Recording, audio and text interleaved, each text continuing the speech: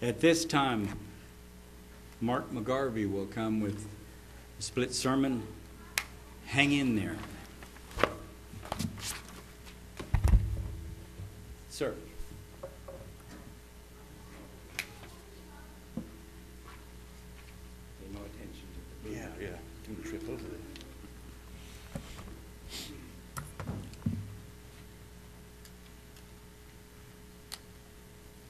Good afternoon.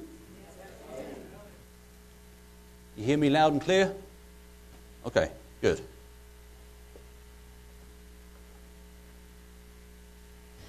Good to be back after the feast.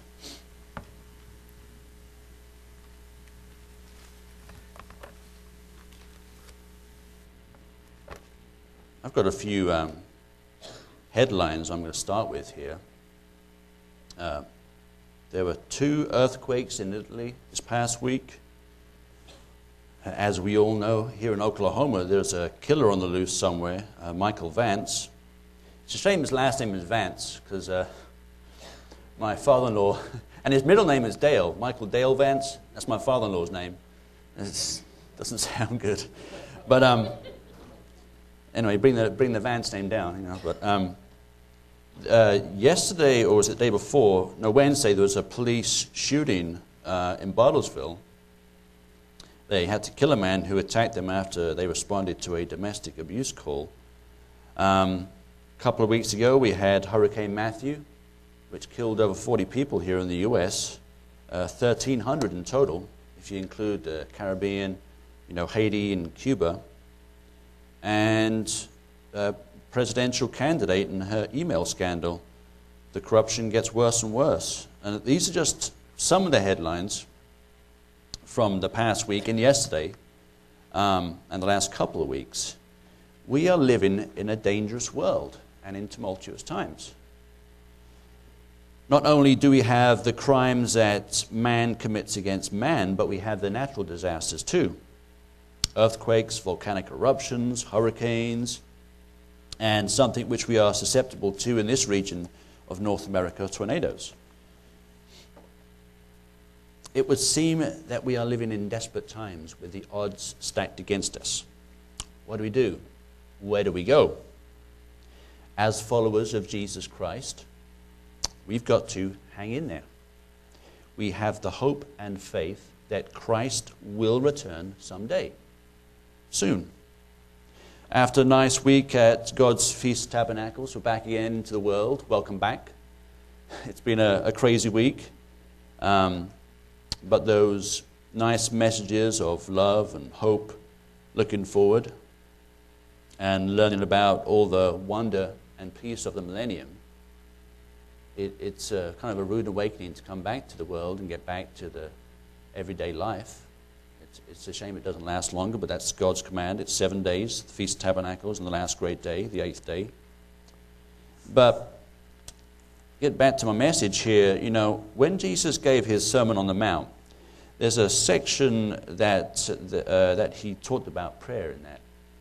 Now, they call it the Lord's Prayer, and it's been hijacked by Catholicism and some evangelical circles. But one of the first things Christ says to pray for is, "Thy kingdom come." So I'm going to go to Matthew chapter 6 and begin in verse 7, and we'll do verses 7 through 10. But Matthew 6,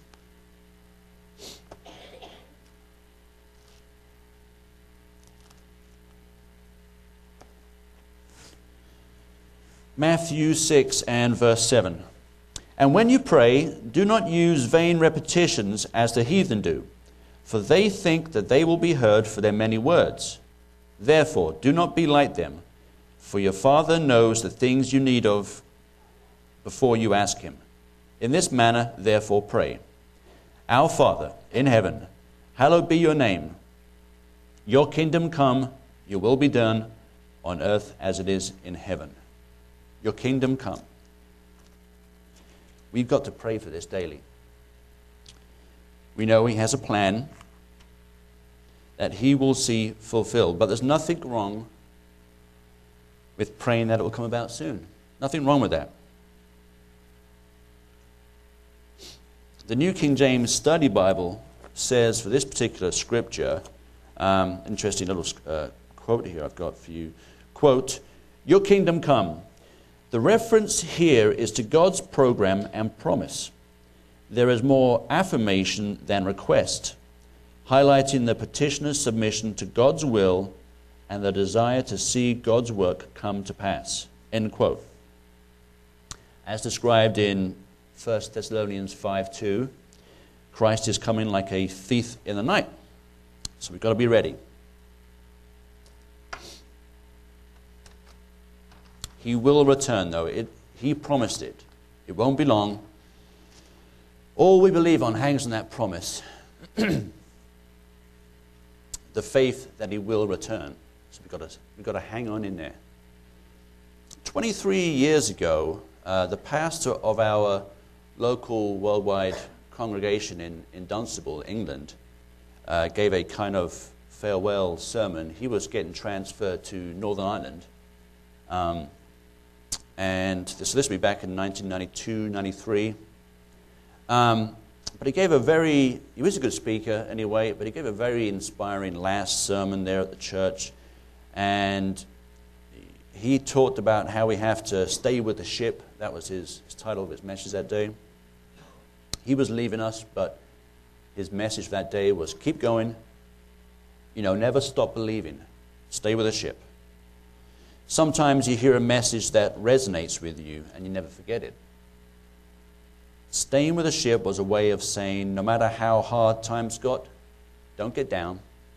Stay strong. Hang on in there. Now, sadly, as a side note, 8 years later, myself and Darla were at the feast in Devon, England, 2000, and down on the English Riviera, as they call it, Paynton, very nice part of southwest England. And we went to the worldwide feast that year, and they called it the Festival of Faith. By this time, worldwide had started losing their way, and this same pastor was talking about taking communion. Unfortunately, he had lost his way and had a complete change in his message that day and his philosophy. But that's another story for another day. But at that time, that message, it was good. It was good to hear it. So, I mentioned the email scandal that has Hillary Clinton all messed up. I can't remember a time when we've had two candidates that are so bad in their own specific ways. I've been watching American politics the last 40 years or whatever, 30 years, and there's been some good candidates and bad candidates, but I can't remember a time when both parties have been happy with both candidates, you know what I mean? And it's some people I've heard tell me I'm going to vote for the lesser of evils. Well, I look forward to a time when we won't have to worry about any of these candidates for every 4 years, A time when we'll have the greatest leader of all time. And he won't be there just for 4 years, he'll be there for all time. And he's going to reign for all time, and it won't be every 4 or 8 years, as the case may be with some candidates. But it's nice. Take the mind off the current situation. It's just 10, 11 days away now. It's nice to think about what we do have ahead of us. As long as man is running government, there will never truly be freedom. That will only happen when God is running his government, like he will in the kingdom. We look forward to that time when we will never have to worry about, phone tapping, paying higher taxes, being taxed to death, being called bigots for not agreeing with same-sex marriage, in fear of gathering together as a religious organization, which is in our First Amendment rights, and so on and so forth. We don't have to worry about any of that. All God asks for is to believe in him and worship him. No more tears, no more sorrow, no more pain. Whether physical or mental, no more death and war. It will be a truly glorious time. We just need to hang in there. So my next passage, I want to go a few books over to John chapter 14 and verses 5 through 6. John 14 and verses 5 through 6. John chapter 14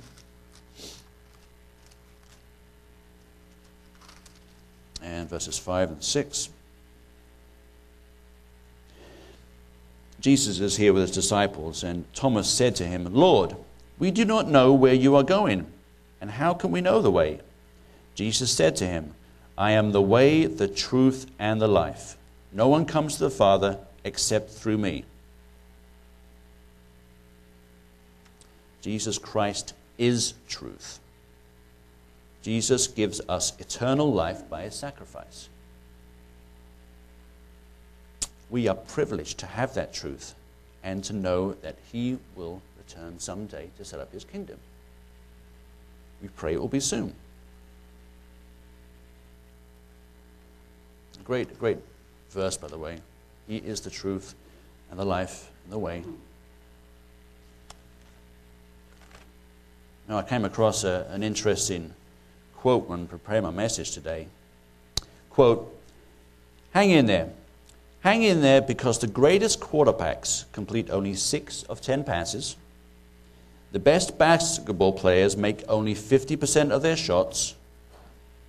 The top oil companies, with all their geologists, drill 10 dry holes for every wet one. And even the most successful actors flunk 29 auditions for television commercials before they land one. So, hang in there." End quote. Anonymous. Don't know who gave it. You like that one about the oil holes, Steve, huh? Yeah. 10 dry holes for every wet one.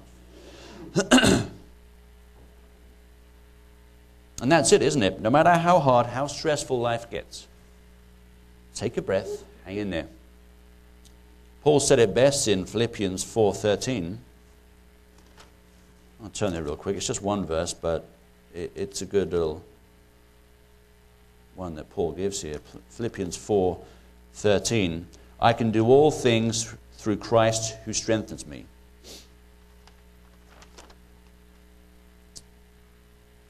He does. He strengthens us. He empowers us to do his good work.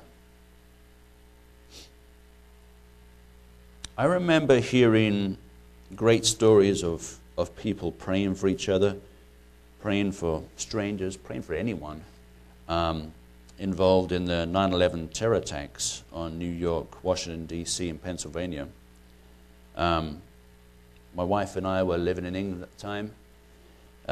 We had just gotten married that past summer in July of 2001. It's a day I'll always remember, never forget, where we were, what we were doing. It's like time stood still that day. I was working way down in South London with my brother-in-law. He was a plasterer, and I was helping him out with some work on a nice 3-story house down in London. And Darla was back at home, and she got a call from her mom, who was in Oklahoma, here in Pawnee, saying, "It may be nothing, but a plane has just crashed into the World Trade Center. You might want to turn the TV on." And so Darla did. And then, 20 minutes later, after she turned the TV on, the second one hit.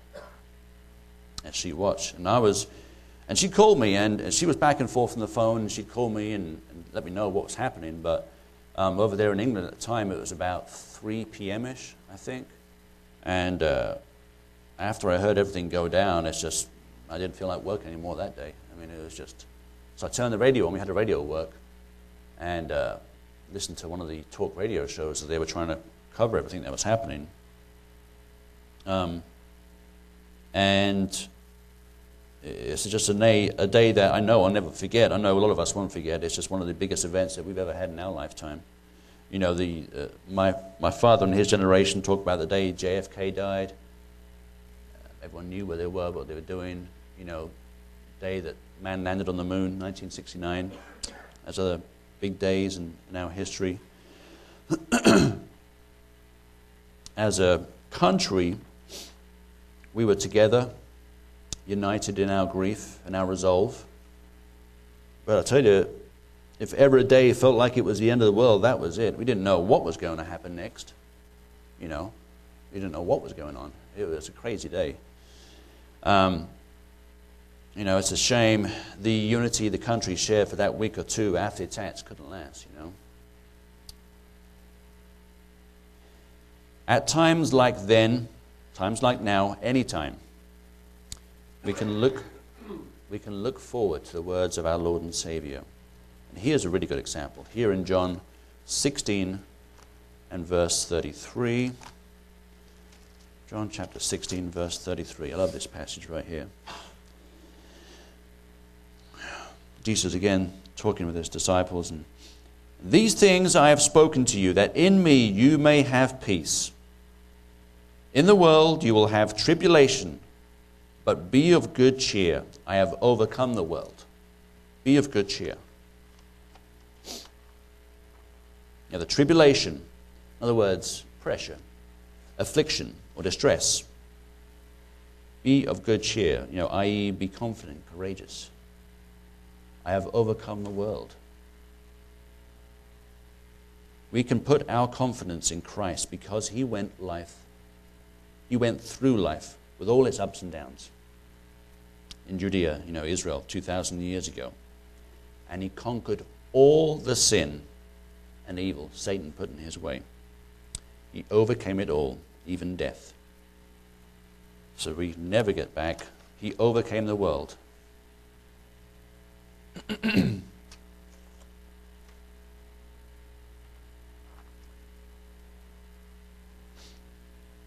One of the last things Jesus did with his disciples before he ascended to heaven was give them a great commission. That is in Matthew 28, verses 18 through 20. And I've got a heading here in my Bible, the Great Commission. Matthew 28 and verse 18. And Jesus came and spoke to them, saying, all authority has been given to me in heaven and on earth. Go therefore and make disciples of all the nations, baptizing them in the name of the Father and of the Son and of the Holy Spirit, teaching them to observe all things that I have commanded you. And lo, I am with you always, even to the end of the age. Amen.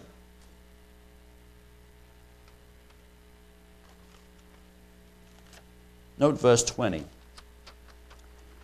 I am with you always, even to the end of the age, to the end of time. This is one of my, top 5 verses in the Bible. Because he just said, he will always be with us. That is a sure promise.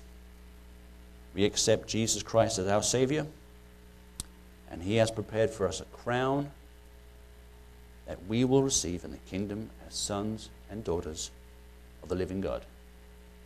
We can look forward to that day with great hope.